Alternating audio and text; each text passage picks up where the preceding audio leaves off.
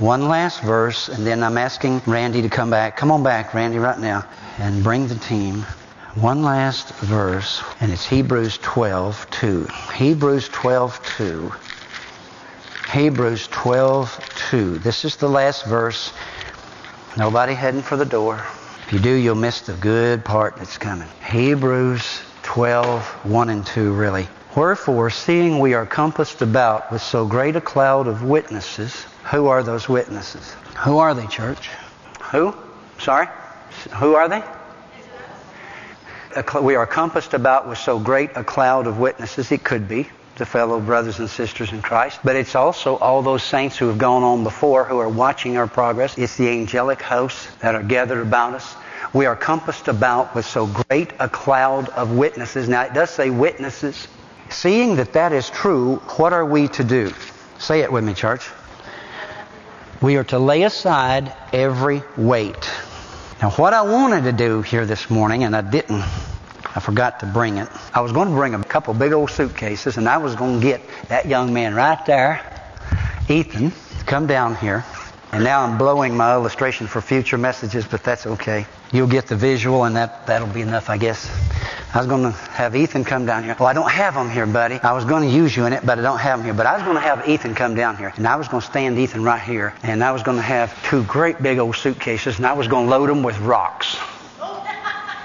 And I was going to have him sitting here. And I was going to say, okay, Ethan, pick these up and run to the back door. And of course, he'd just be struggling just to get a few steps. And then I would say, okay, Ethan, come back. And then I was going to take the rocks out of the suitcases. And I was going to say, now go. You know, and of course he would run like the wind. Thank you, Ethan. You can go back and join your dad. Wherefore, seeing we are compassed about with so great a cloud of witnesses, let us lay aside every sin, every weight, which doth so easily beset us, and let us run with what? Patience, the race that is set before us, or the course that is set before us.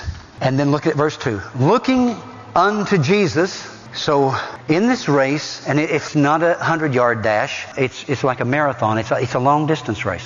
Looking unto Jesus, we got our eyes fixed on Jesus, who is the author and finisher of our faith, who for the joy,